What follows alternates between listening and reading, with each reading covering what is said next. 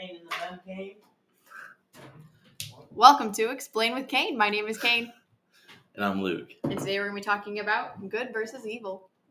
This is one of my favorite topics because there are so many really, really good books that dive into really what this is. Like The Picture of Dorian Gray, Dr. Jekyll and Mr. Hyde, Frankenstein.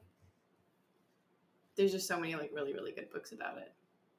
Yeah, I think there's a writer / speaker. His name is C.S. Lewis. Has a very good description of the battle of good and evil as well. Yeah, go ahead.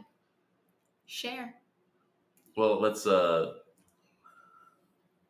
talk about all of the different dichotomies of what good and evil could be, because good and evil is a topic that goes back to the very beginning of the world. And so there's different viewpoints of good versus evil. Is good and evil, has it always been? Is it created? Is good versus evil something that is taught, or is it something that is written in our moral beings? Do we all have a moral code that is within us? And so, I think to talk about good and evil, we have to break down all of the different ideas in order for us to gain a true understanding. So, I don't know, with the books that you quoted, what is most commonly the theme that you see in them? I would say that there is no pure good and pure evil, that within all of us there is a good versus evil, and that it's all about the actions that you make that decide whether or not you're predominantly good or predominantly bad. But ultimately, everyone is going to have, I don't want to say evil urgings, but bad urgings, like something within you that wants to do something that you know is wrong, and maybe you do act on that. That's perfectly natural. But the point is that you know what's good and you strive to be good. So good and evil is a natural occurrence. It's not something that is, taught, as in, different religions might declare different things as good and different things as bad, or, a moral code, some people would say, is given by parents. You're saying that it's something that every person is born with. Yeah, and I think it's more pronounced in some people, and it all goes, it's childhood. You come up with coping mechanisms, and sometimes the line for you is a little bit blurred. I see little white lies as somehow productive in some ways, and it turns out good. But some people are like, lying is never good. So let's talk about coping mechanisms. In order for coping to be something, there has to be pain that is experienced, which comes from an evil thing. Would you say that's correct? Yes, but I think that tracing back the evil thing is a lot harder than just saying oh, your dad was mean to you. But was your dad mean to you because he was an evil person, or was it because he was coping with the pain from his But evil life? Is evil. Is it? Yes. Do you think that there is such thing as amoral?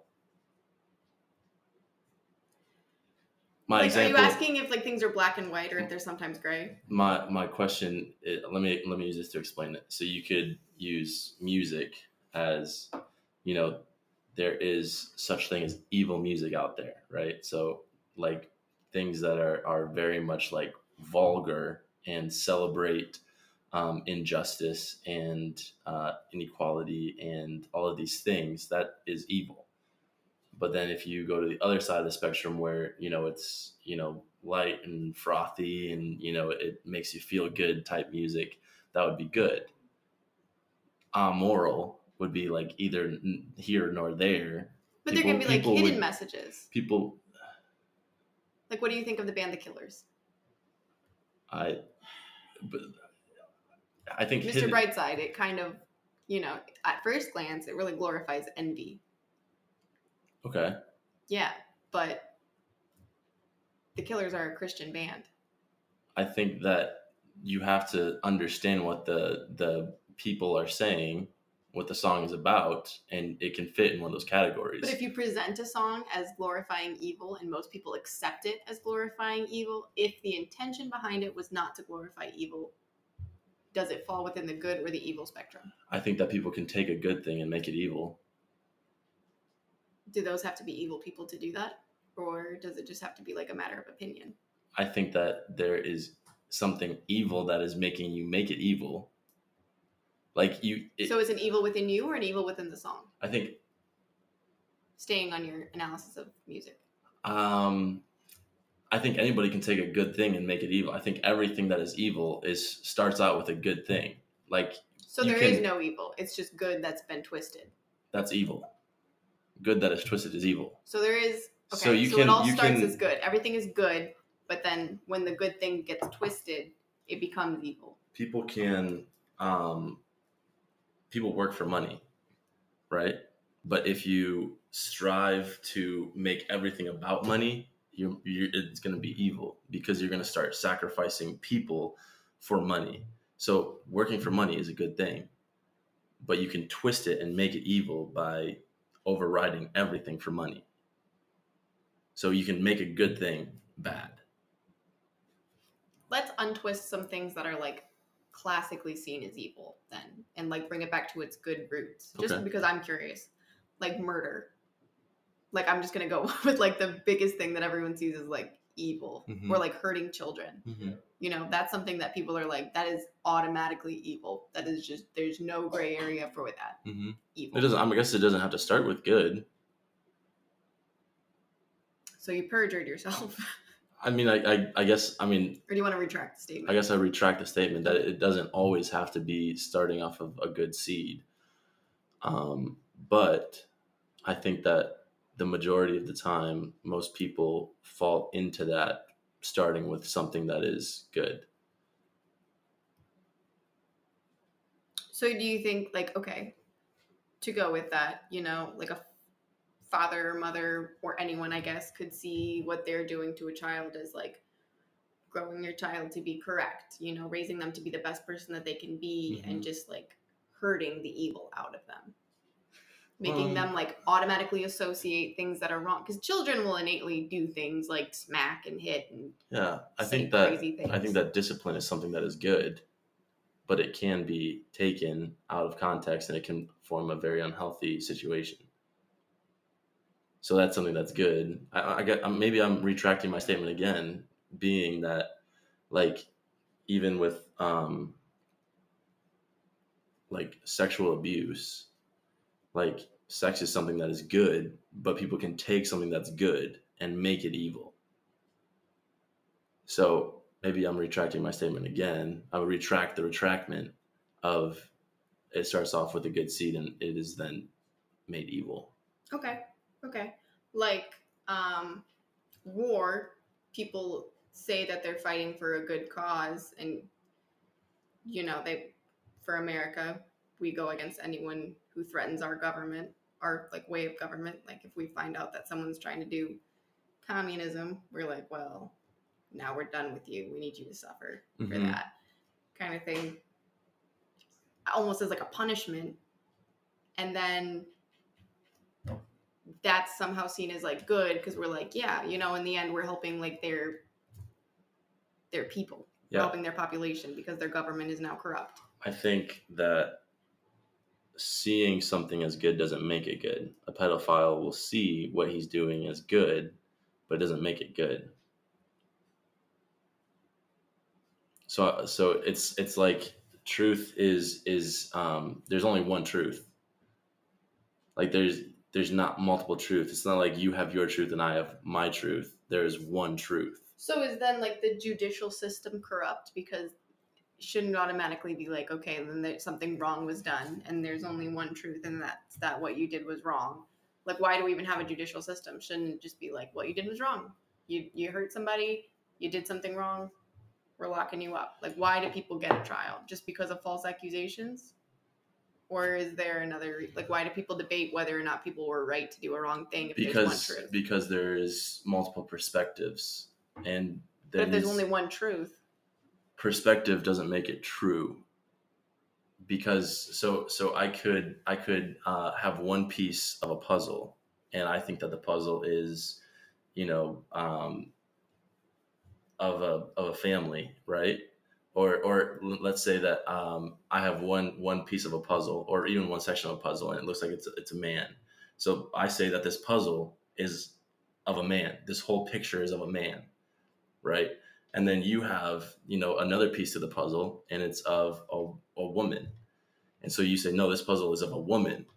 There needs to be some kind of system that can take both sides and see the full picture, the full puzzle, and say, well, this is the actual truth. It's actually a picture of a man and a woman. So good and evil can be intertwined and like that. What do you mean? To the point where you have to pull them apart to see what's really there. I think that in order for... Or are you saying that evil can disguise itself as good? Oh, 100%. Evil can 100% disguise itself. I think that evil often disguises itself. Because I think that... But that kind of gives evil like a... Pardon me. But do you think that like that creates evil in a way that it's like sentient? Yep. Do you know what sentient means? Alive. Okay. Has thoughts. The way you said it, I was like... You think that there is evil forces and good forces. There's like... Yep. An actual war between the good and bad. And evil. Yep. I don't think so. Okay, let's talk about it. Okay. Why do you think we're here on Earth? Like, if we put it like good and evil, I mean, obviously probably happens in the animal kingdom as well, even though it's much more like, well, a lion needs to eat, so it's got to murder, but murder's wrong. It's that kind of thing in the animal kingdom. But speaking, just like focusing on like humans, like, why are we here if it's not to like create a better world so much? Like, unless we're here by like random chance, which I guess I'll never rule out that we're just...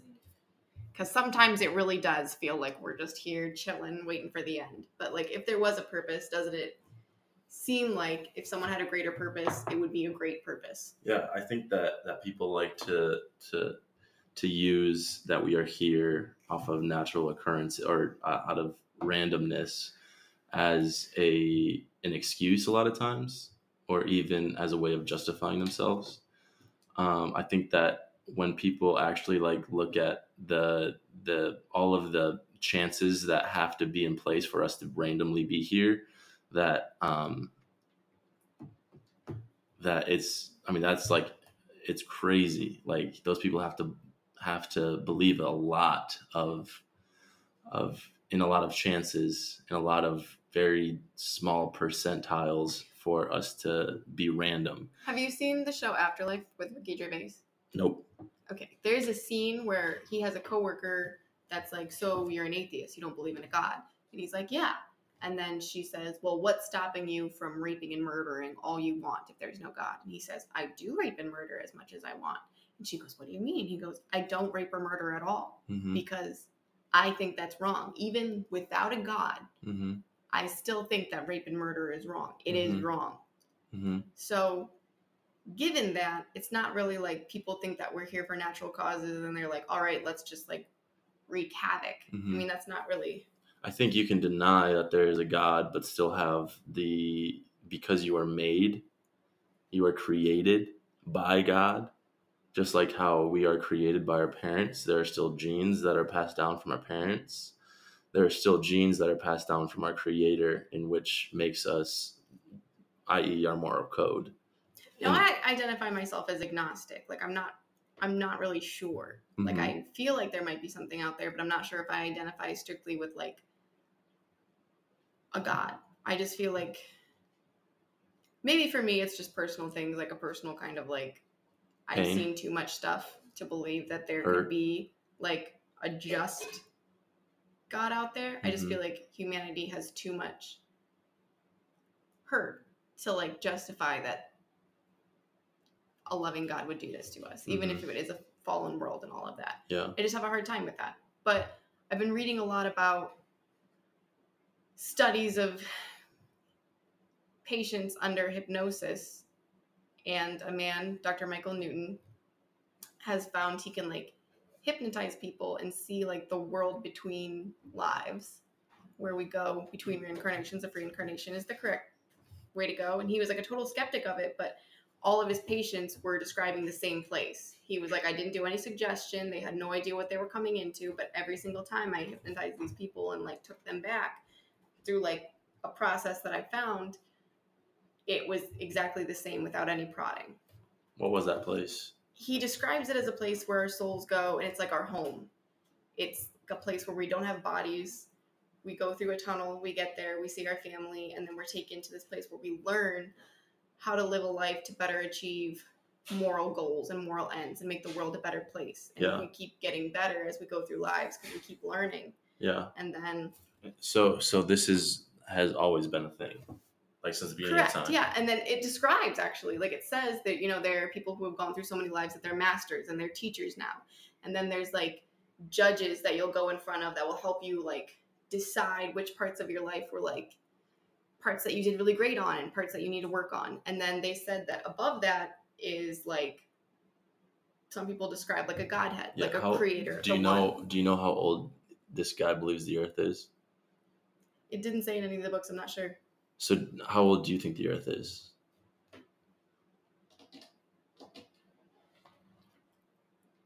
I wouldn't say millions and millions of years. Okay.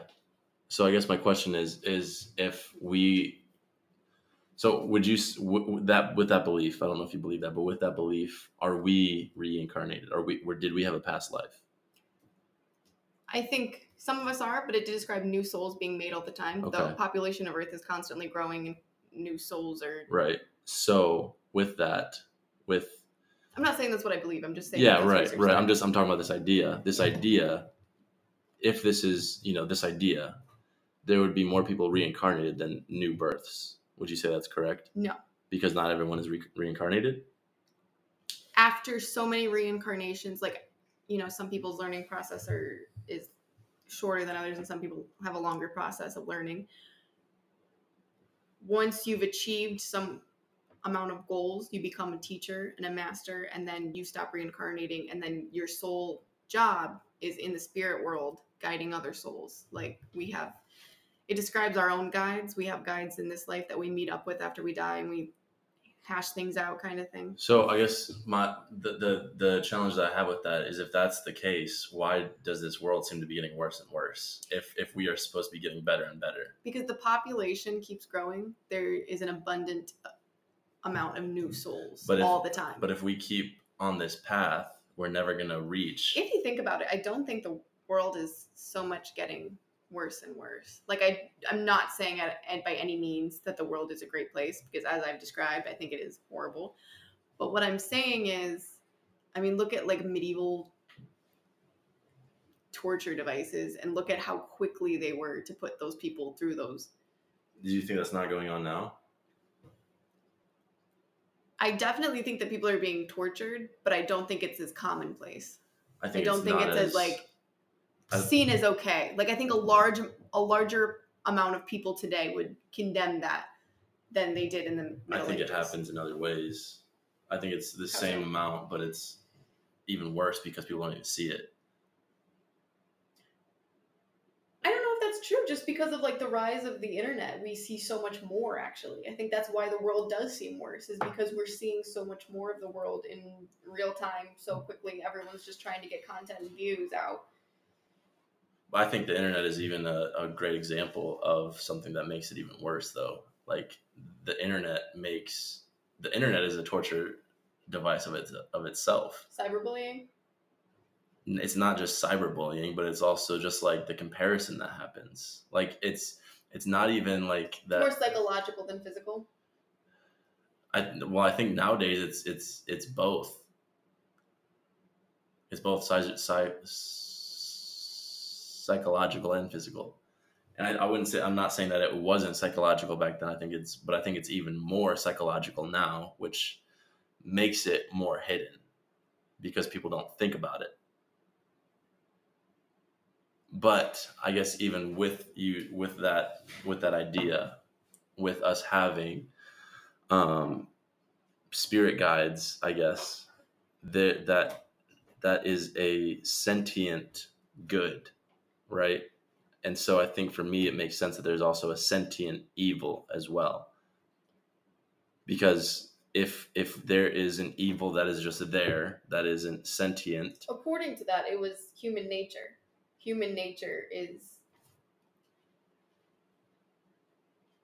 really, really prone to violence. Souls describe getting back and being like, I just forgot how hard it is to be a human. Like your brain is constantly. I mean, I agree with that. I think that human nature, In that way, flesh is a very. Yeah, the more I was thinking about it, the more I was kind of like, people have out of body experiences. So like the body exists without the soul for minutes at a time. Are we like parasites? Like our souls like coming into bodies and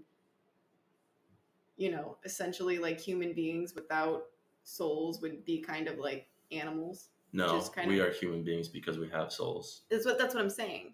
But like the bodies that we're in, would we just essentially be animals and the souls are like parasites and they come in and they like make us better, but following the, I mean, I don't know what this guy believes, so I don't think I can really. That's something I came up with like while I was reading it. I mean, I think that who's the philosopher? It starts with a C. C.S. Lewis? No. Maybe I'm talking about Planck. Planck is a philosopher, right? There's a philosopher who came up with the categorical empirical. Let me Google it. Categorical imperative. Kant, yeah. Starts with a K. Well, whatever. Kant, yeah. The categorical imperative is I mean, he has so much, but universal principle: a person should act that the principle of one's act could become a universal law of human action in a world in which one would hope to live. So that's what would make it moral, is if you take this situation or this choice that you're about to make and make it a universal law so everyone does it. If the outcome is good and it's a place that people want to live, that makes it moral. And what also is moral is a person should treat other people as having intrinsic value and not merely as a means to achieve one's ends. So that's like what makes it moral is if what makes it immoral is if I use you in order to get myself farther. So morality is selflessness. In a sense, yeah. But what he also talks about is things that do not have reasonable thought or potential to gain reasonable thought do not fall underneath the categorical imperative. Babies do not have the opportunity to receive. Oh, well, never. Yes. Okay. So, but then there are like gray areas with that thought as far as like people who are brain dead. They don't fall underneath the categorical imperative. So do they have a reason to live? But that's heavy.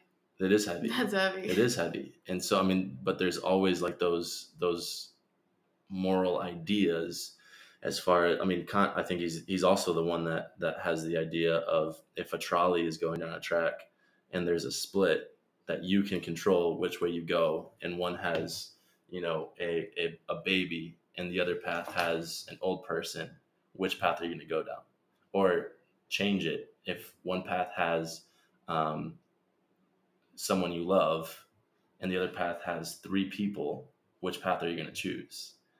So there's like all of these like different things, different like conversations of like which one is the moral choice. I think those thought experiments are less about there being a right answer and more about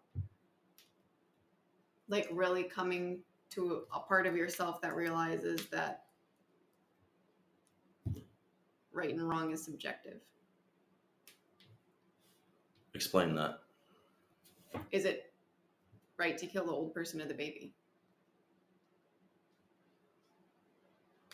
So you're saying that Is it right to kill the old person or the baby? Well, there's two different thoughts. One is at the end of their life and one's at the beginning of their life. Correct. So you're saying that it's right to kill the old person because this old person's going to die anyways. It's never right to kill anyone. Correct. There is no moral But what correctness do you mean, in this situation. What do you mean that moralism is subjective? Two people could have two different opinions. I mean, the old person is full of infinite wisdom. Mm-hmm. The baby doesn't even know how to speak. I don't think that it's right to say that it's subjective just because it's a hard scenario. I think that that kind of goes back to what I was saying with people that choose to believe that God isn't real. It's because it's a hard conversation, and in order to believe that there is a God, you have to go through a lot of pain. And so because it's a hard path to go down, you just avoid it altogether. And so I think that saying that it's subjective is to say that I choose to not think about it and just kind of stamp a subjective on it of people can choose whatever they want. Yeah, I agree with I you. think in the long run, no one's going to come in a situation where they're on the trolley. So that situation won't exist when it comes to our moral choices, because people take that scenario and say moralism subjective because of this. I mean, I think the ultimate correct choice would be like jump off the trolley and grab the little baby because they'd be the lighter one. Point it towards the baby, grab the baby, and jump off the trolley. I mean, there's always like a workaround. Okay, but let me get back to what I was saying. Is that if people stamp that as saying moralism is subjective, morals are subjective, then they take that to their whole life and say that my morals are subjective. So what's moral to me may not be moral to you. What about like murder and self-defense? You don't think that can be kind of murder is wrong, but you're protecting yourself? And like, let's say it's a mom with a baby. If the murderer kills you, the murderer is going to hurt the baby. Mm-hmm. So I don't think that that's immoral. But murder is wrong. Otherwise, it would be subjective.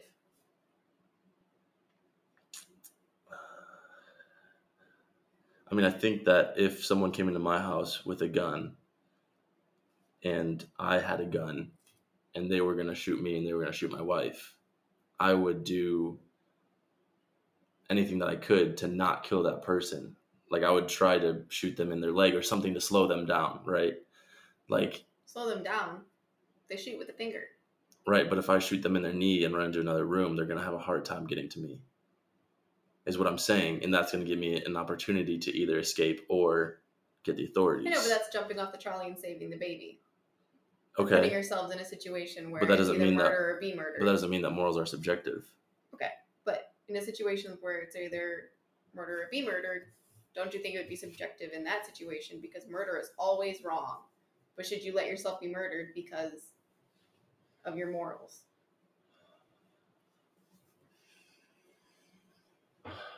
What is...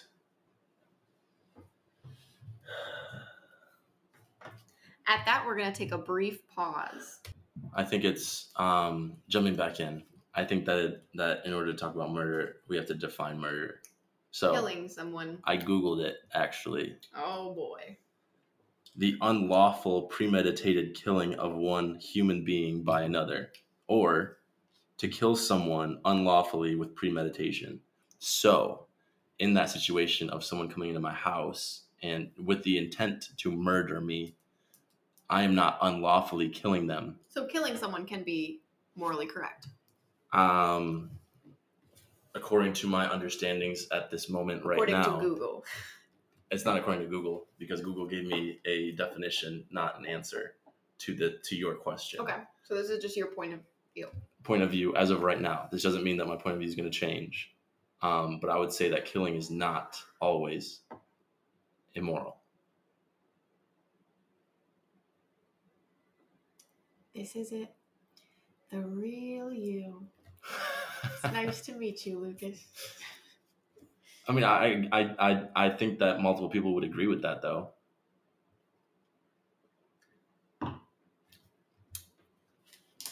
In that way, I mean, we look at like martyrdom as like the ultimate path to sainthood. You know, you're the ultimate good person if you are. No, that's not true. It doesn't mean you're the ultimate good person, but you do receive a higher treasure. In heaven, if you believe in heaven. Yes. But on earth, you know, people. You get a different crown, I guess. I don't know what the proper. I mean, they wrote books about the girl who, at the school shooting, when the shooter asked her, "Do you believe in God?" She said yes. Mm-hmm. She got shot, and everyone was like, "She is amazing! Oh my gosh!" They wrote so many books about her. Yeah. I mean, I think it's something to be celebrated, in my opinion. Yeah. Like, I celebrate her, and I am encouraged by her faith. Like, I am very much encouraged by her, and I do celebrate her decision. And I pray that if I'm ever in that decision, I could be as bold as her. So you would lay down your life? 100%. I would like to think so. Only if the killer asked beforehand. Say, same situation, someone broke in your house. Do you believe in God? I will 100% say yes, but I'm not going to just let them shoot me if I have a means of defending myself. If you don't have a means of defending yourself. So they're going to shoot me no matter. So they're either going to shoot me or they're not going to shoot me if I say no. Which situation do you hope for more? That I would say yes, and they would shoot me. That is the situation that you hope for more? So are you saying that because you don't want to kill them or because of martyrdom being celebrated? I thought you were saying... Okay, I'm glad you didn't understand the question. I did not. I was concerned. I thought you were saying what situation, as in me saying yes to the question or no to the question. I was saying, would you rather have a gun and be able to be like, or would you rather not have a gun and be a martyr? I feel like your faith. What situation would I hope for more? I feel like I would rather not be shot, and I would rather defend myself. However, I feel like there are people out there with, I guess, faith that is greater than mine that will say I know people that their goal in life is to be a martyr. Like, I've talked to people who have said, like, my goal is, like, I go overseas and I'm killed for my faith. That is 1,000%, in my perspective, mental illness. That's not them saying that I'm going to go there, I'm going to find someone to ask me that question to shoot me. That they're saying But that being their goal. But they're saying I want to go over there. I want to be in a situation where I am so bold about my faith that someone kills me because of how bold I am with my faith. Which is... I respect that. You might have a different perspective than I do, and it's okay to disagree. It just sounds like religious hysteria to me.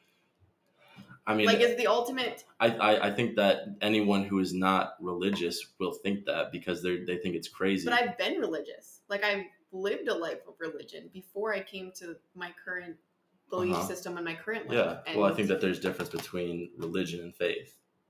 I was very faithful. Okay. I still never, ever. Okay, well, I guess there are people who are Christians or are underneath the title of Christian that will also think that that's crazy. But I think that's just dependent on where they are in their faith.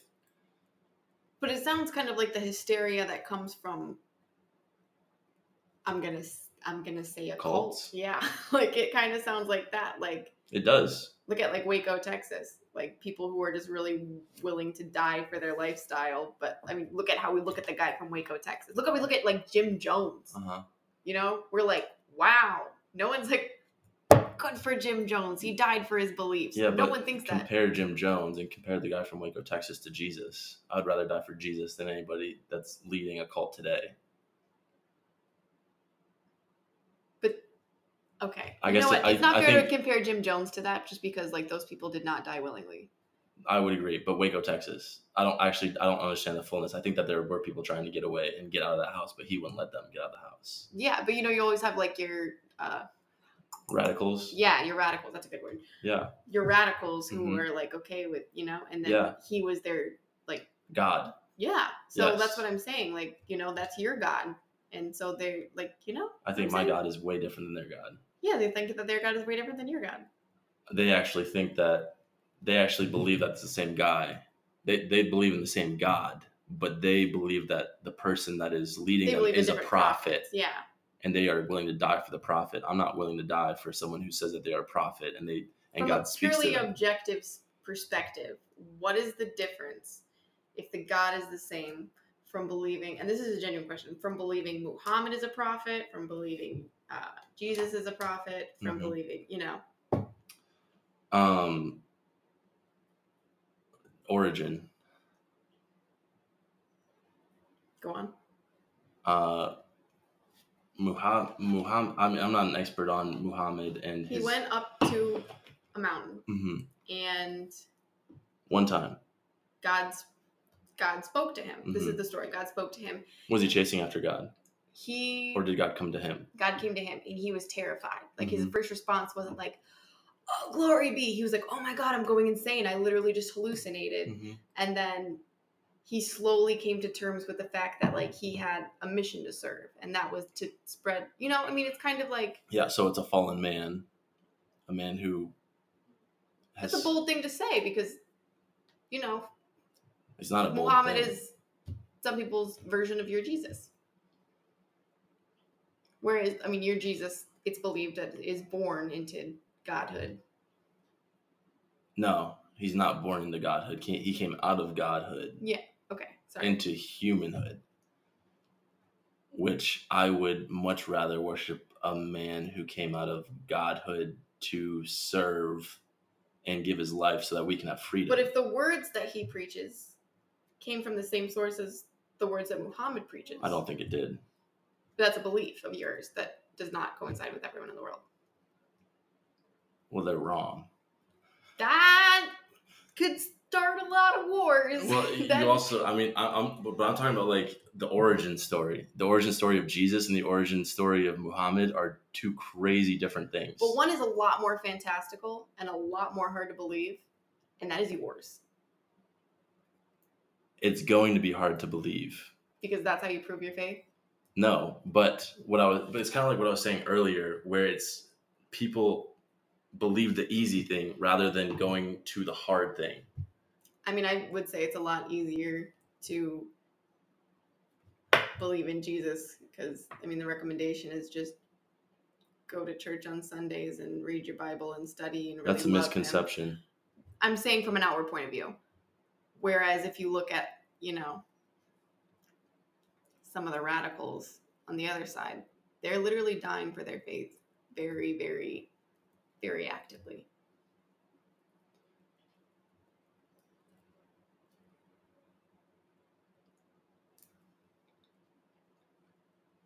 I would say it's a lot harder to believe. I don't think so because those people... Look at, they wear clothes that cover most of their body. Yeah. Those people as a Christian, you can wear whatever you want. Yeah, but those people are sacrificing...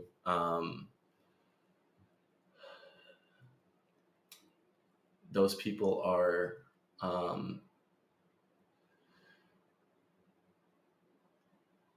doing those things in order to receive rewards, right? Like those suicide bombers who are killing for their faith, they're expecting 40 virgins. Like they're doing that for a reward. Muhammad says that. Do you believe you will not be rewarded? I think I will be rewarded, but I do not. It is a hard journey. And there are Christians who aren't going to be rewarded based on their faith. There are. It's not fair to say that they're doing it just for the rewards, and you're not doing it just for the rewards. I'm not doing it just for the rewards. Yeah, so it's not fair to say that they're just doing it for the rewards. What do they get from suicide bombing? What they believe is they're actually leading people. But like what I'm saying is that the Christian faith is harder because you have to give up your whole life. You sacrifice everything. You know what those people did 9/11? Do you know what they did the night before they killed? Good. They watched porn the whole night. Are you condemning Christians that watch porn? I'm not. But what I'm saying is that those radical people who are, supposed to be so big in their faith are having like that they still have that root. And I'm not saying that there are so many Christians out there, so many huge people who have those moral feelings as well. I feel like you're comparing an apple to an apple. Like I really do. But I guess what I'm saying is, when I keep saying origin, because the origin of Muhammad and the origin of Jesus are two way different things. Muhammad was a person who said that he had this vision from God and he started this huge thing. Jesus was someone who sacrificed unity with God to come to earth, to serve and to die for us. So you're saying it all has to do with where their prophet comes from? I think so. While their prophet had it easier, their lives. I don't think it has to do with where their prophet comes from. I think it has to do with what the truth is. Okay, but there's no way to prove what the truth is. Muhammad came after Jesus. Okay. Continue with that line of thought.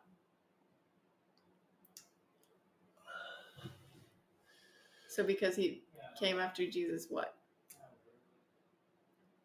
Do you think he was just kind of like ripping off Jesus? I guess no. Well, yes, 100% he was. But they view Jesus as a prophet. They view Muhammad as a prophet. Where is the difference of prophets? Why is Muhammad so celebrated and Jesus is not in their religion?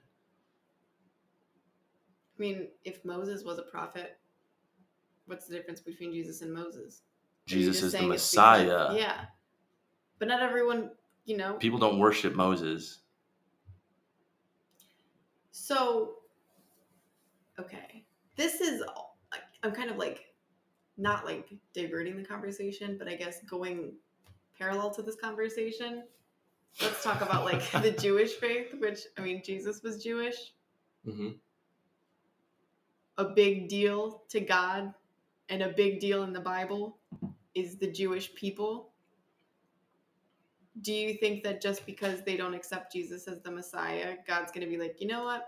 I took you out of Egypt, did all these different things for you. You're the only people in the world that I have truly shown my power for, like actively, not just like, when people say like, oh, you're seeing the power of God, but like all of the firstborns were killed in Egypt. Suddenly there were like all these like famines and everything like that. The Israelites. The Egyptians. Yeah, that's what I'm saying. Like, he showed his power to free the Jewish people. Like actively. What other group of people has he ever like rained fire from the sky for? I understand what you're saying. So do you think that because they're like, okay, I don't feel like he was the Messiah, like we're waiting, we worship God so actively, so vigorously. Do you think he's just going to be like, wow, I sent my son and I didn't really like him? So... There are two different thoughts on that. Some people perceive it as the Jews have a certain type of grace for them. Other people see it as, if you don't believe in Jesus as the Messiah, you're not going to get it. And so Jesus' mission when he was on earth, he talked to the Jews. He talked to the Pharisees, who are like the head of the Judaism, the Church of the Jews, right? He was showing them that they're missing it. And he would go back to all the prophecies that were said about the Messiah, and he was showing him that this is me. I mean, in the Bible, God is very forgiving to the Jews. Like several times they kind of slap him across the face. God is a forgiving God. Okay, so why doesn't everyone go to heaven? Because not everyone believes in Jesus. So there are going to be Jews who don't get to heaven. Correct. Even though that they, have been constantly forgiven by God and they are his chosen people. And correct. To the point where that's there's a special word that God uses for non-Jews. He says the Jewish very specifically, and then every other group of people is a totally different word. So We are all Gentiles. that's what I'm saying. There's two different perceptions. Some people perceive it that the Jews have a certain type of grace for them. And we have to wait until the end of the world to find out which is the correct truth. No, you don't have to wait. You can. So which one's the correct truth? Obviously, you know my answer to that question. That you have to go through Jesus. Yes. You don't think that Jews are going to have special grace? I'm not sure. I don't think so. So you don't know the truth? I don't know the truth on that subject. I know the truth of So there's who one Jesus truth, is. and we don't know until the end of the world. We aren't revealed all of everything. Okay, so we're not going to know until the end of the world. From my understanding, I'm just not knowledgeable enough to declare a certain statement, and I don't want to declare a certain statement. But I would lean towards the way of you have to go through Jesus. But we're not going to know if that's even true until the end of the world. Or until death, I guess. Maybe not you. The end of our world. You know beyond a shadow of a doubt that your religion is the correct religion. Yes. Out of all the religions. Yep. Even though there's proof for other religions. Is there? Yes. What? I mean, okay. So, do Christians believe in reincarnation? No. Okay.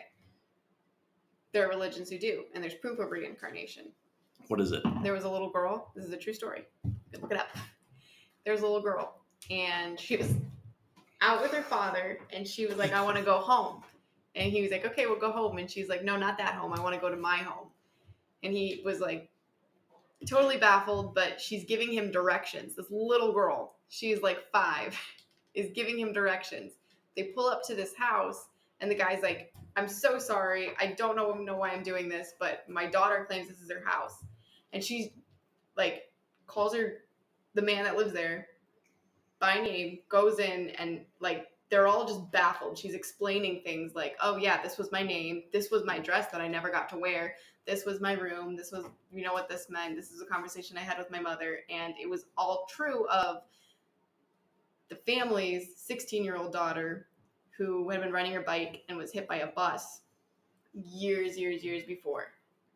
They had left everything exactly the same. Here's one of the stories false. If Jack was like, hey, Mom, let's go to my house. It's this one right here. You would walk up to that house and knock on the door and tell them that story.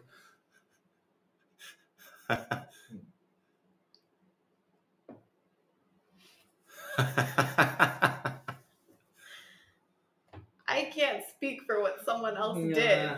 But if it's like a true story, it's like a true story. True. I'm telling you right now. No one will do that. I just want to like say for the record, that guy is a dotist. The one who was just talking. Yeah, I would also like to know the origins of that story.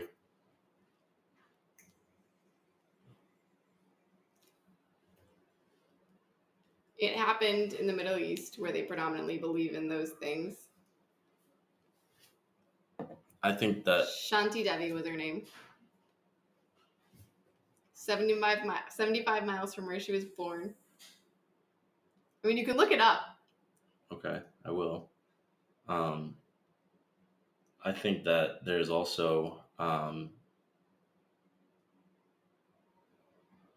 There's plenty of like, also lots of people have been like, my kid says these crazy things. I researched them and they really happened to someone. There's no way he could have known about it. I think there's also a demonic realm.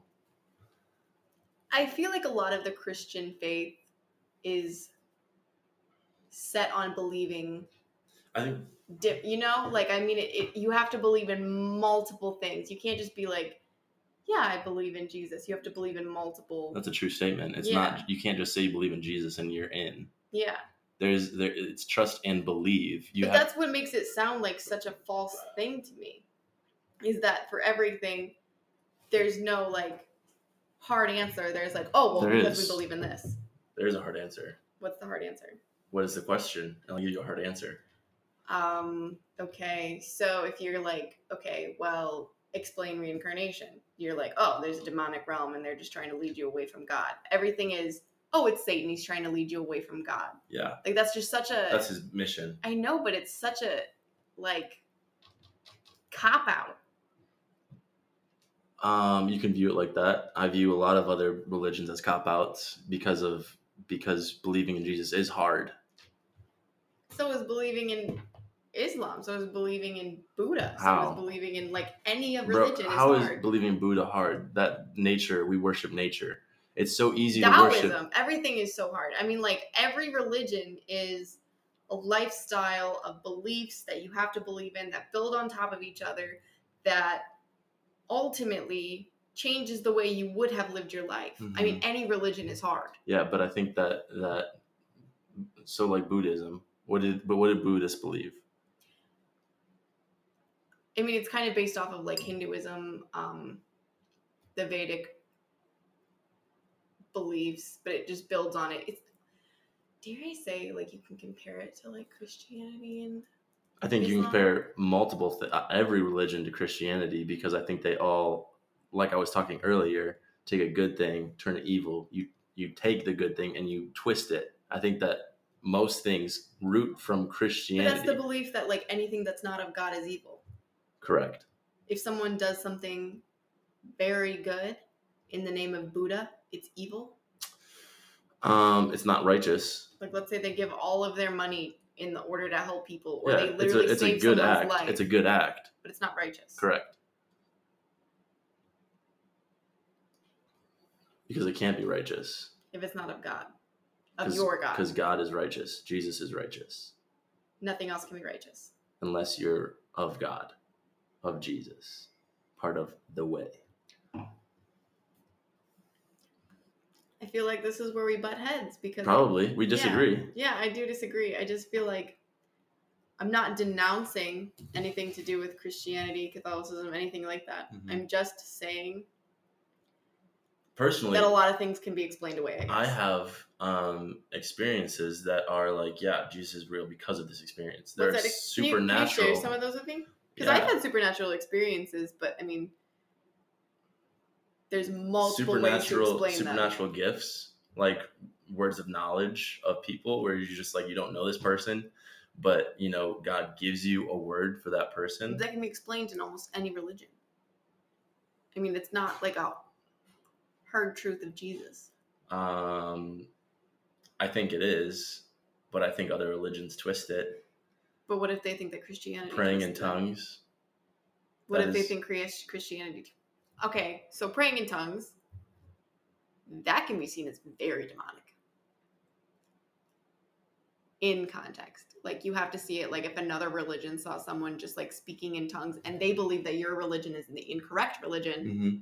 They're wrong. That looks, okay, let's open mind. Okay, let's just. I understand the perspective. Paul even talks about like he puts up guidelines of like don't do it in front of Not a fan of Paul. What? Not a fan of Paul. Why? I feel like he's kind of a dotus. Why?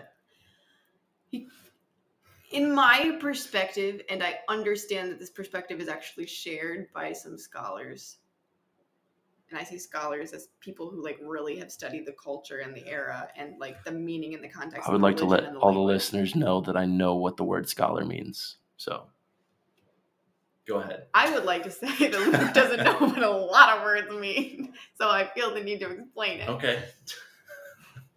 We're going to come from a peaceful place. We're not going to start this. We're not going to start this. But they believe that, you know, Paul was given this, like, was kind of given the reins and was like, all right, go do the right thing. And he kind of is like, yeah, but, like, here's some of the stuff that I believe also. And it was not things that would have been, like, that the other disciples believed were supported by Jesus. Like what? Specifically, he had a lot of anger for his wife, and it affected a lot of Please the things tell me. he said. Please tell me the verse where it talks about his wife. So there's one that says something along the lines of like having a thorn in your side, Bro, you and legit, then kind of like goes on about like how no one should really get married. It's kind of just like a really horrible first off, situation. you 100% got that from Mother because I've heard Mother say that multiple times. Oh my God, yes, I have gotten that from Mother. You're absolutely you correct. You cannot say that is like scholars. Is that not in the Bible? It is talking about the thorn in the flesh, but nowhere does it say that, hey, this thorn in his flesh, he is talking well, about his Mom wife. doesn't say anything original out loud unless she's like very private. She's very like, she wants to like make sure that what she says is correct if she's going to say it out loud. She doesn't say anything that's like off the cuff. She's very researched. In I appreciate that about you, Mom. But I think that Mom... I love that about my mom. But Mom will also say, because I've had conversations with her, she will say that my interpretation of the thorn, she says that, my interpretation, that is what she says. Nowhere in the Bible does it say that the thorn in his flesh, he is talking about his wife. Specifically, Not though, only does... I've heard like people who have studied the situation, not the specific verse, but have said that like the other disciples had a real issue with things with, and I'm like admitting I don't know the specifics, but like some of the stuff that Paul was saying, they were kind of like, please stop saying that you're doing this. Yeah, he had an issue. I believe it was with Peter, but it's because Peter was also going off the rails and Paul was holding him accountable. But I never heard it the other way. So it's kind of like, which one's true? I mean, if two disciples are both sharing the same word. Paul wasn't a disciple. Paul wasn't a disciple. Two followers of Jesus He was are an both apostle. supposedly sharing the word of Jesus. Mm-hmm. And they're saying completely different things. Mm-hmm. Like, they weren't saying two different things. Peter was going off the rail. Like I wouldn't say going off the rails because I don't think that was necessarily what was happening. But he was losing vision. Peter said the same thing about Paul. Which one's really did he? losing the vision? Where did he say that? Where does Paul say it? He like straight up slanders the name of Peter in the Bible. It's not slander. It's not slander. Sorry, libel. No, it's not. It's not slander if one of my, someone in my church is going off the rails and I correct them. That's not slander. It's holding them accountable. But it's in like the sources of you and someone in your church are a lot different than the sources of people that founded a religion. If their words are in the Bible and their words are constantly quoted. They didn't found the religion. Okay, well, what I'm saying is if their words, their sermons are constantly being quoted in defense of a religion's beliefs, then yes, they did. Paul opposes Peter. But when Cephas came to Antioch, I opposed him to his face because he stood condemned. For before certain men came from James, he was eating with the Gentiles. But when they came, he drew back and separated himself, fearing the circumcision party. And the rest of the Jews acted hypocritically along with him, so that even Barnabas was led astray by their hypocrisy.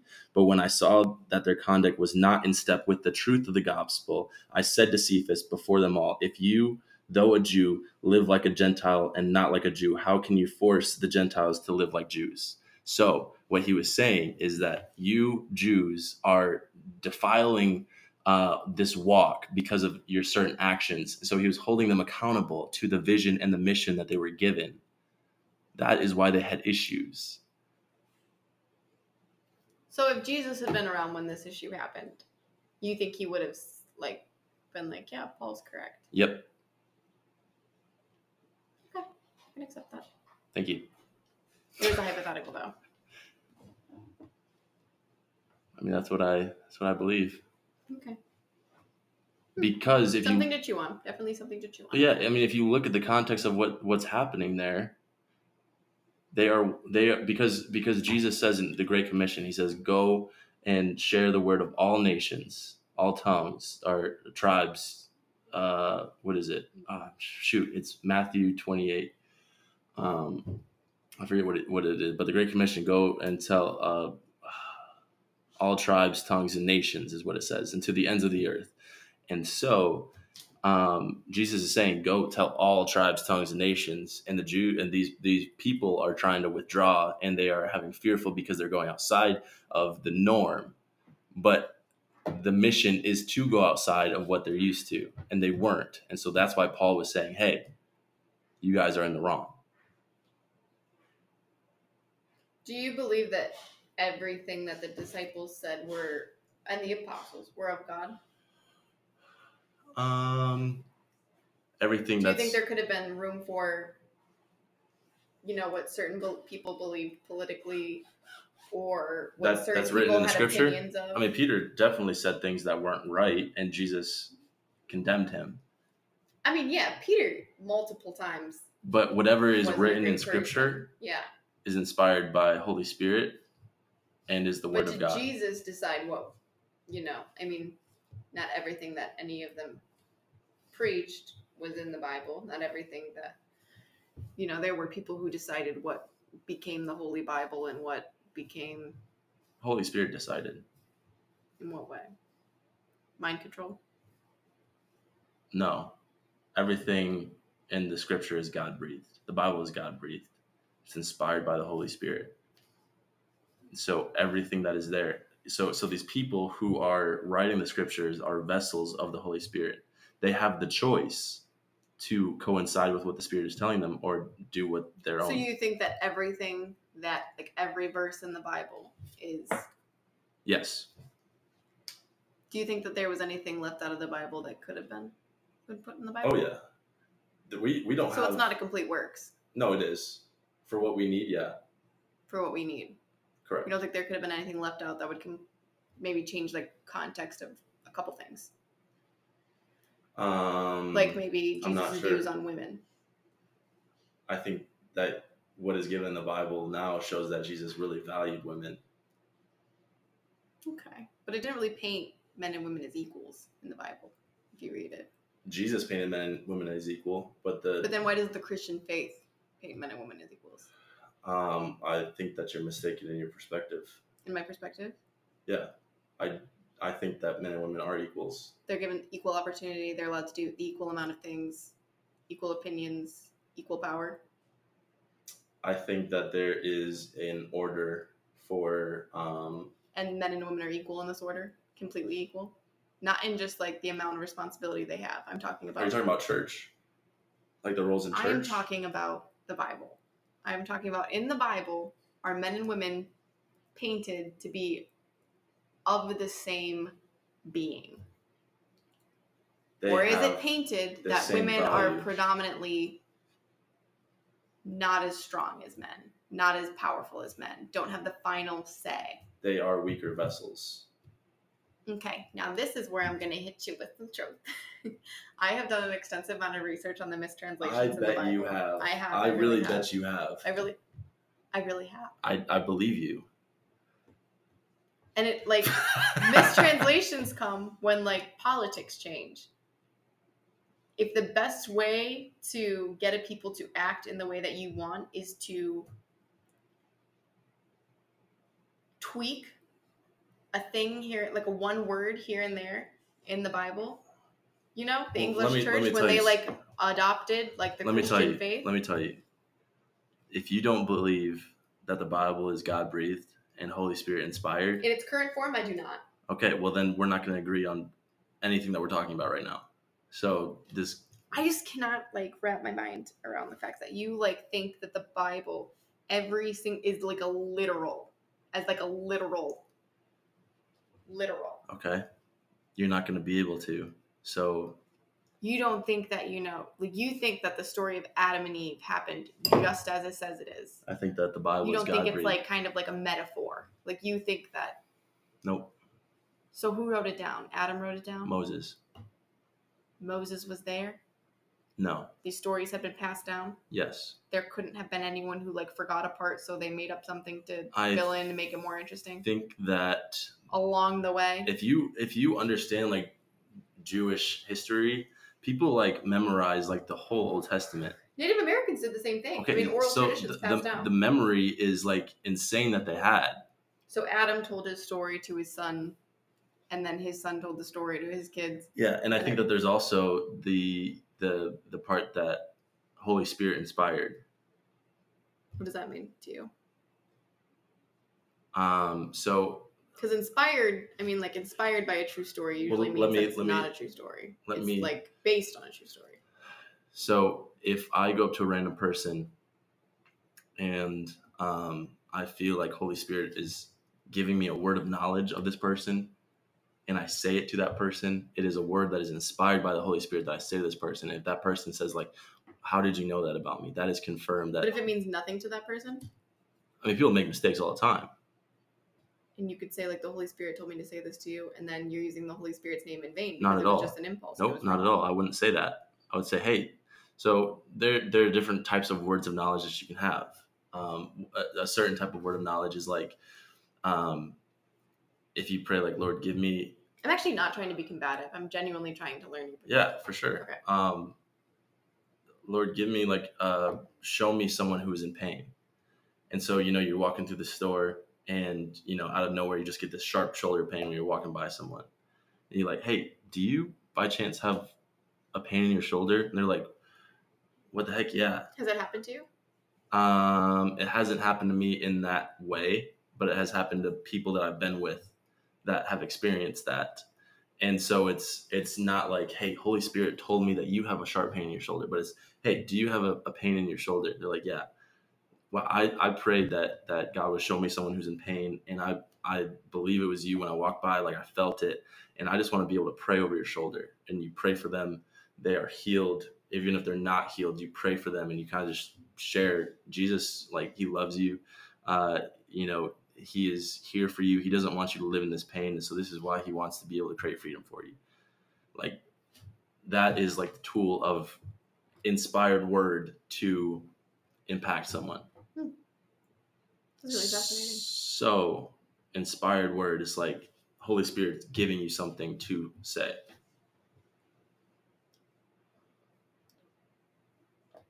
Just to play, I don't know if the devil's advocate is a good phrase to use. Also, here, but back then, God also spoke verbally. why doesn't he anymore, do you think? Because Jesus, when he died, he sent Holy Spirit. And so now we have Holy Spirit always with us. Don't you think that the audible voice of God would be more powerful? Or is it like more of a way to like test faith? I wouldn't say that God doesn't speak audibly anymore. I think that there are accounts of people they do hear. I haven't experienced that, an audible word. And so but I also wouldn't say that it isn't going to happen, or it's not like it can't happen. I think that, so I think that God also doesn't want us necessarily to have an easy path. The Bible talks about like the path of, I forget the actual wording, but he's talking about like the narrow path and the wide path. The wide path is easy, and it's it's the path of the world pretty much. And that's kind of what I'm talking about. Like Christianity is hard. Christianity is the narrow path. Like, and so this is an example that I have for you from my church. I feel like my church is going through a very hard time where there was a season of like a lot of growth, and not only like people wise but also spiritually, where people were like having new revelations. They were growing in an intense way, and recently it feels like there's been a halt, and it feels like they're like walls up. And I believe that it is because God wants us to go harder, and he doesn't want us to rely on feelings and all this kinds of stuff. So he wants us to be able to push through and go harder. And so I think it's also kind of like the same thing of like hearing his voice. Like if Jesus just can't come to me and it's like, wow, Jesus, you're real. But he says, blessed is those who believe who haven't seen. And so there's like, it's talking about like the path of not just giving it to you. But couldn't that be like a merciful deity from another religion saying like, I'm going to put a wall up and I'm going to make things really hard because I want you guys to come back to me. I want you to find me. You can explain it any way you want to explain it. But that's blasphemy to you. I wouldn't say it's blasphemy. I would say it's a Heresy. different... No, I wouldn't say that either. I would say that you just have a different perspective than I do. Two pieces of the puzzle. But it could be a completely different truth than yours and all the other religions. Like we said earlier about the judicial system. You're seeing a man, I'm seeing a woman. We put the painting together and it's a man and a woman. Yeah, but Jesus has given us all of the pieces that we need to see the full picture. That's what I'm saying when it comes to the Bible and why, certain things aren't in there. He's given us everything that we need in order for us to see the full picture. So you see the full picture? Yep.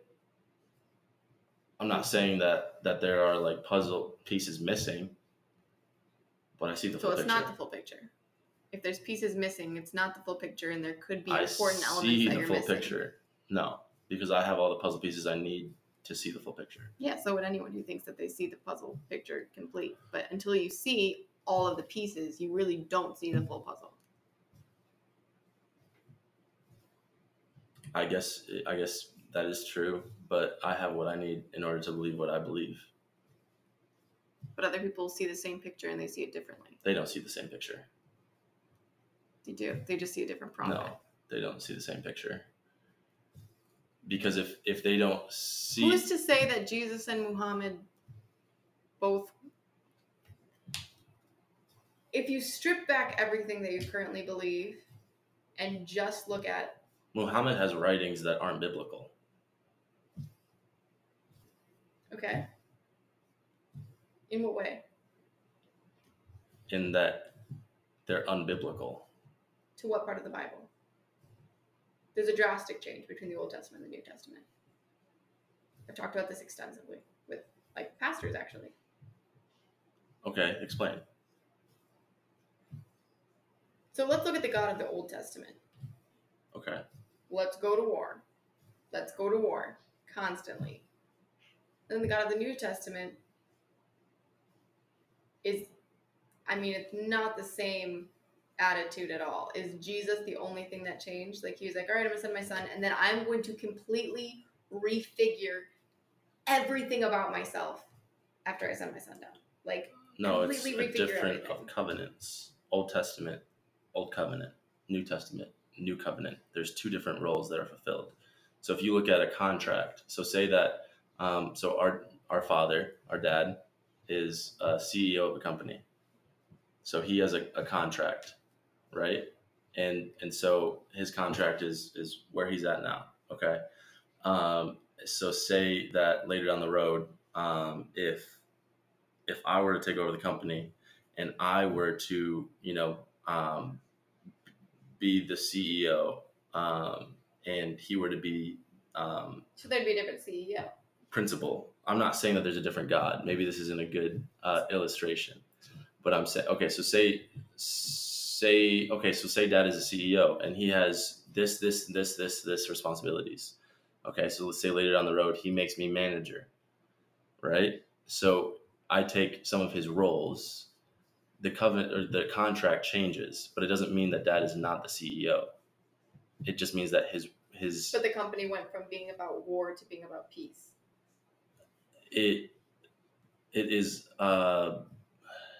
You have to understand why they went to war, and all of that, because God is a faithful God.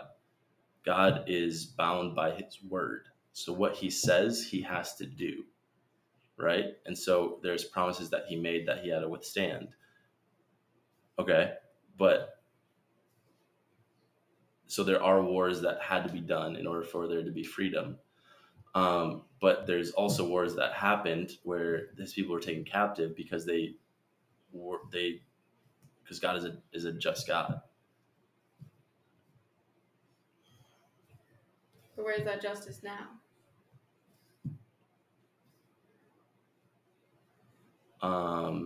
What do you mean? If he truly would protect people that lived for him, if he will sacrifice people that are I think I'm gonna go worship a different God. Okay. But where is the justice in there being murders? Where's the justice in anyone who's going to war for God losing? Well, you're gonna At see that, that. let's take a brief pause. Let's just think about that. Let's not rush into an answer. Okay. So where is justice now? Justice is to come. The Bible says, "Revenge is mine," says the Lord, right? And so it's not about us going and getting revenge. It actually tells us to forgive. And in our forgiveness, we receive freedom. And so He gives us freedom because of our forgiveness towards those people who have hurt us, which is super hard because people have pain, and pain is deep. In order to forgive, you have to give that pain up, right? Did you read The Shack? No. Or did you see the movie? I saw parts of the movie. However, justice is to come in the end days. And I know you and I disagree about the book of Revelation. You don't believe that the book of Revelation is literal. I do. I believe that the day of judgment is to come and that there will be justice on the day of judgment. So I went on a journey for God, and it took me all the way to Mexico. And in Mexico, I read a book called The Shack. And it's very controversial because it quotes Jesus as a fictional character. Not like saying that Jesus was a fictional character, but in The the Shack book, is a fictional book where Jesus is the main character. He's not the main character. A man where Jesus is whose a character. daughter, his like 5-year-old daughter, Mm-hmm. is raped and killed Mm-hmm. while he's on a camping trip. Mm-hmm. And his whole family is like a super big mess because of it. But his wife is like a really serious, devout Christian, and he's having issues with God because like God allowed an innocent 5-year-old to go through, and he imagines like how his daughter must have felt like when she was abducted, how she must have felt like in the car. And, and eventually he has a conversation with his daughter, and his daughter says, no, I wasn't scared. Jesus was with me. Mm-hmm. And all these different things, and how it leads to the man's ability to, God essentially solves the crime, Mm-hmm. like takes him to the place where his daughter is buried. Mm-hmm. And when the man wakes up Mm-hmm. from his meeting with God Mm-hmm. and the Holy Spirit and Jesus, he solves the crime. The ladybug killer is taken to prison, and he goes and forgives the man. Mm-hmm. What's your take on that? Because I read the book, and I myself, to this day, maybe it's because I have a child, but it Mm-hmm. really chokes me up, that story. Mm-hmm. It's a fictional story, obviously, but Mm-hmm. it's about I cannot imagine if something happened to my son, I would ever forgive that person. Mm-hmm. Even if I had a crazy meeting with God. Mm-hmm. And the very suggestion that I should and allow God who allowed it to happen, this stuff happened. So I'm not speaking to ask a parent Mm-hmm. whose child was, I'll say, tortured and killed, Mm-hmm. to forgive that person Mm-hmm. when it could have been prevented. Mm-hmm. By you hear of all these miracles happening. Why isn't it happening for the ones that he supposedly loves the most? Jesus said, "Let the children come to me." Mm-hmm. So you want Jesus to intervene? Yeah. Why doesn't he intervene when he intervenes for all these different things?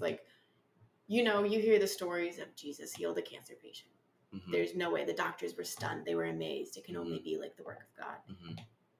But he doesn't step in for situations like this. But we're supposed to forgive him because this man is This acting out of situation- brokenness. well, this in a situation situation involves where free child will. killers. Yeah. The situation involves free will. So only in disease can he work a miracle? Not at all. I think that a miracle could be that person forgiving. That is a miracle. How is that just? How is what just? How is the miracle forgiveness? I'm saying and that not justice like is the going to come. prevention I'm of, saying like, a that justice child. is going to come later. Just doesn't mean that our walls go up and Bringing we're a protected. man to prison, taking arresting someone Mm-hmm. does not make right Mm-hmm. a situation where a parent loses a child. Yeah. What about that person dying? Does that make it right? No. Okay. What about that person living and being tortured for the rest of eternity? No. That doesn't make it just. No. What makes it just? There is no justice in a situation that is worthy of a child being Yeah. hurt. God and doesn't killed. celebrate injustice. He rejoices in the truth. But if you could, how could a loving God, that's the thing that I think really just makes me not believe it at all, is how could a loving and just God allow for that in a world where he can prevent it? If he knows he can prevent it, isn't God didn't create us to be robots. If he created us to be robots, but why does he intervene for some people and not for others? When does he intervene for some people? Why does he heal people of disease or That's because save people? I heard the interaction of two beings there is free will involved. One person has the free will to hurt someone else. That doesn't make it right, nor does God like that. His heart hurts for that. It says that. But we're supposed to like forgive it. Like that's what God's asking us. Well, just let it go. No, don't just let it go. Letting it go is not forgiveness. There's a lady who came to our church who was abused by her father, and her father told her that if you tell anybody, I will kill your mother and I will kill you. She ends up telling her mother after years of abuse. Her dad walks in the house with a shotgun. Her mom puts her in a cupboard and says, don't come out until someone comes and gets you. And she is in this cabinet and watches her dad shoot her mother. And the cops are called and he gets arrested. The cops are the one that comes and gets her out of the closet. And she has to walk over her mom's dead body. And she has been living with unforgiveness for years. And she walks into the church and she is there a pastor on duty? And JD wasn't supposed to be at the church that day, but he had to pick something up. I forget. I don't know what it was, but he's there and he says, yeah, I'm a pastor. And she's like, are you on duty? And JD's like, well, as a role of pastor, I don't think I'm ever not on duty. But she sits there with our secretary, and because just like, we want to stay away from one-on-one interactions, whatever. And so our secretary is a female. So like she was able to share this story in a way that isn't uncomfortable. And she shares this story, and, there was like, I think it was like 3 hours, maybe. I could be wrong. So, like of just like conversation of JD and Janet just like hurting with this woman and feeling what she's feeling and trying to like minister to her. And, she also walks in with a cane and she's like crushed over and she's just like legit, just like decaying pretty much. And so after like hours of ministry and of hurting with this woman, JD like challenges her, like, you're going to keep carrying this until you learn how to forgive. And so he like, challenged her to forgive her father. And she's like, this happened when she was 12, and I think she was like in her 60s. So like years, she's been carrying this for years. And she's like, and she just like pauses, and there's like, a minute of silence that it probably felt like, and she just like shouts, I forgive. And, she says that she like, she, feels like, she feels this freedom, and she walks out and she's not even using her cane that she came in and why she's walking like straight and she's not limping. And so like unforgiveness creates a physical aspect. And when we hold unforgiveness, it affects us more than just emotionally. It affects us physically and it affects us spiritually. We are holistic beings. Mind, body, spirit, physical, spiritual, mental. And so unforgiveness affects all of those areas. And so in her unforgiveness, she was able to experience freedom, not only physically, but spiritually and emotionally. And so forgiveness is not this thing of like, you have to do this, because there are people that are living in unforgiveness, but there is freedom that comes with that forgiveness. So the unforgiveness that you hold, you are always going to hold resentment and bitterness. That is what unforgiveness is. It's resentment and bitterness. If you want to live a life of freedom, because in that situation, that person still has a hold over you. Yeah, but off the cuff, like my thoughts are, from a scientific standpoint, the euphoria of realizing that she didn't have to still be angry, can be very pain relieving. I'm also allowing, like just like random thoughts that I had was that if there's a greater good out there that doesn't care how you reach growth, as long as you reach the growth, then any religion is a good vessel for this guy to use. I don't think that's true. Additionally, this woman had a horrible childhood and then was rightfully upset about it and then was, you know, almost punished for being angry about it. Why was she punished? For being angry about it because she didn't forgive. How was she punished? You said she was walking with a cane and That's not her being punished. she was carrying it. That's out of natural. Unforgiveness. Yes. So a spiritual aspect. I think it's spiritual. Is there any and mental? Is there any like kind of wrongdoing? I mean, to me, like hurting a child is like the number one for me. Mm-hmm. And even before I had a child, like you just don't mess with the. Mm-hmm. It is you don't kill a mockingbird. Mm-hmm. The whole point of that book is, I mean, like that book has multiple points, but I found the biggest one to be if you see something that is happy and innocent, corrupting that is the one of the worst things you can do. Mm-hmm.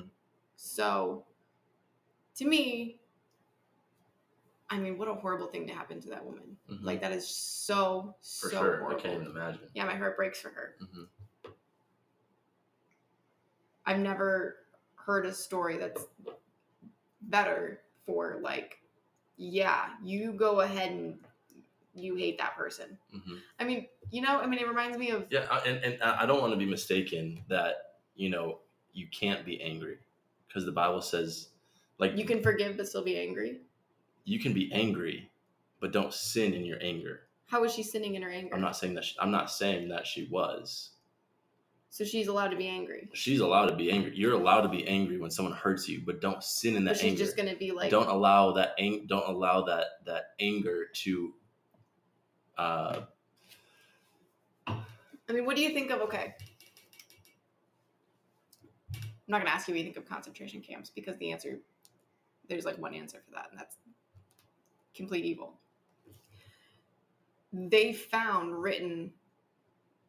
I don't even want to call it a dorm, like the holding areas where they slept at night. They found like scratched into the wall. If there is a God, he will have to beg for my forgiveness. I mean, what do you think of that situation? People blame God. Yeah, people blame God all the time. But God hurts with you. Like that story of that child, God was with me. Or Jesus was with me. Like I was okay, Jesus was with me. It's a fictional story. Okay. But I can also think back to moments in my life where I was in the deepest of holes. And you saw him? I didn't see him, but I looked back and I realized that he was actually walking with me. I'm glad you have that experience. I think that if everybody looks back and has the understanding of who Jesus really is, they will also see that perspective as well. So what do you say to someone who understood and like grew up with the same childhood as you, mm-hmm.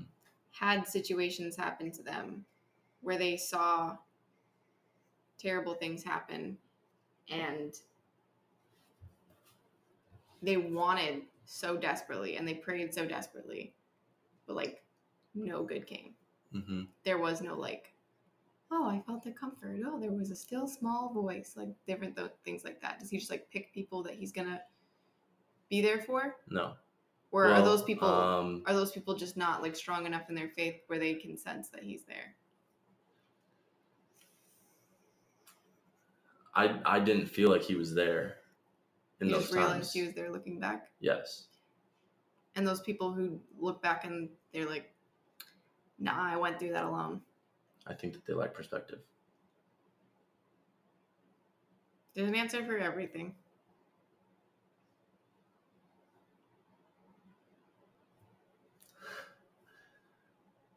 It's crazy to me. Like on like a totally off note that two people who could grow up like in the exact same household could end up like so completely different. Like so completely different. Free will. Yeah. But like, why do I have crippling anxiety and you don't? Like to the point where like people are like, you should get better medication than the ones that you have because your anxiety is out of control. I would say Holy Spirit. And what about like when I was walking with the Holy Spirit and like still. I don't think that you were equipped to fight.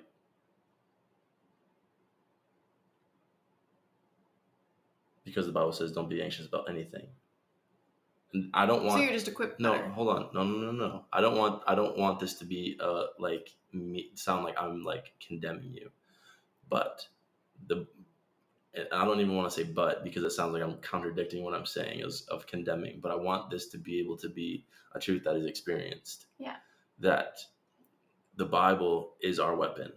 When Jesus was tempted, he used the Bible to fight, right? If you were the Son of God, you would turn this stone into bread.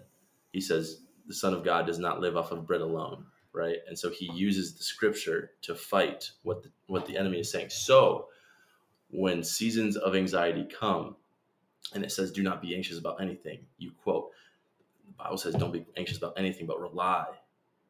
But you could argue that we grew up the exact same. Like, you know, there was no differences in my childhood experience than your childhood experience. Well, you know, actually that's a lie.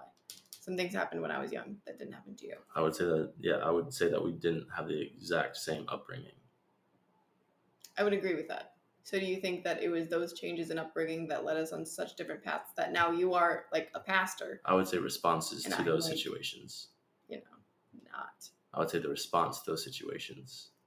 Those are responses that happened when we were like children? I forget who says it, but it's John Piper. He's a pastor. But he says that one of the most hardest. One of the most hardest. No, incorrect. One of the most hard things. That doesn't sound right. One of the most hard things. You say most difficult. That would be one of the most difficult things within life or within walking as a Christian is your response to when people sin against you. Because oftentimes we want to sin back. And so I say response because in any scenario whatsoever. So you just had you were more fortunate than me in your upbringing than in my upbringing. No, I think it also goes to you would just like struck lucky. If God doesn't like intervene and there's free will and things happen to me that didn't happen to you, and we had different upbringings because of that, even though we were in the same household, you were more fortunate than me. No, I think that it also goes to so why do I question everything that we were founded on? And you think that I just run with it? You don't think I've challenged it? I have challenged it, and I have gone through that. That's part of like the hard part of Christianity that I've kind of talked about before. Of like there is a difficult path to Christianity that people don't like, and so that's why they choose easier paths. The path is narrow. The narrow path, you have to go through these challenging thoughts and these challenging emotions and mindsets. But if I had challenging thoughts at the age of like 6, mm-hmm. like, you know, I had big issue with Pharaoh, or with God hardening Pharaoh's heart. Yeah, pushing his heart in the direction that he's already going. I know, but like, why did he do that? If he could push it, if he can push his heart, why not push it softer? Why give it the acceleration when you could give it deceleration? Because if God flipped Pharaoh's heart, that would make Pharaoh flipped it, just like eased it, or not even intervened at all, not done anything. I mean, like, you're thinking about like a ball rolling in one direction and then someone like straight up punching it and like pushing it even farther. Mm-hmm. I mean, the ball would have stopped eventually had someone not punched it. It would have stopped earlier. There wouldn't have been, you know, like the final plague was the killing of the firstborn. All those Egyptian firstborn murdered. Mm-hmm. That potentially there could have been a lot of lives saved had God not intervened. But stopping that rock doesn't doesn't mean that the ball's not there, nor does it mean Pharaoh's will is going to be there, but neither does it mean that you're pushing the ball backward. Okay, what I'm saying is there were so many plagues because Pharaoh's heart kept hardening because it was pushed by God. Had he not pushed it, would it have stopped at like all of the cows dying? Because I'm pretty sure the Egyptians would have been much better off, and there would have been a lot of lives saved if it stopped at the cows dying. I don't think that. But he hardened Pharaoh's heart, so he kept pushing. It wouldn't have stopped there. It would just prolong the process. Because God's people needed to leave. right? And so it would have prolonged, and there might have been even more pain that was experienced to the Egyptians. More pain than losing their firstborn children. Yes. If it prolonged and there had to be more plagues, he sped it He up. prolonged it.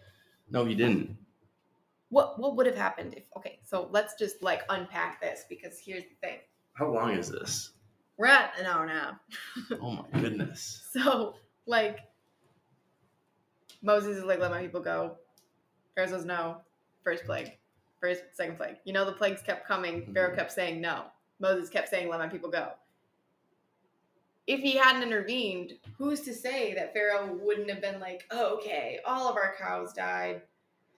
Things are starting to get really rough in Egypt. If this is because of this, then, you know, I'm going to say that this is where I draw the line. This is where I draw the line. Go ahead and take the people and go. Well, first off, I want to say that I don't have the authority to declare what was happening in that time. But I mean, just based off like the story. Based off of my understanding of where I sit now, this doesn't mean that my perspectives won't shift in the future. But based off my perspective now,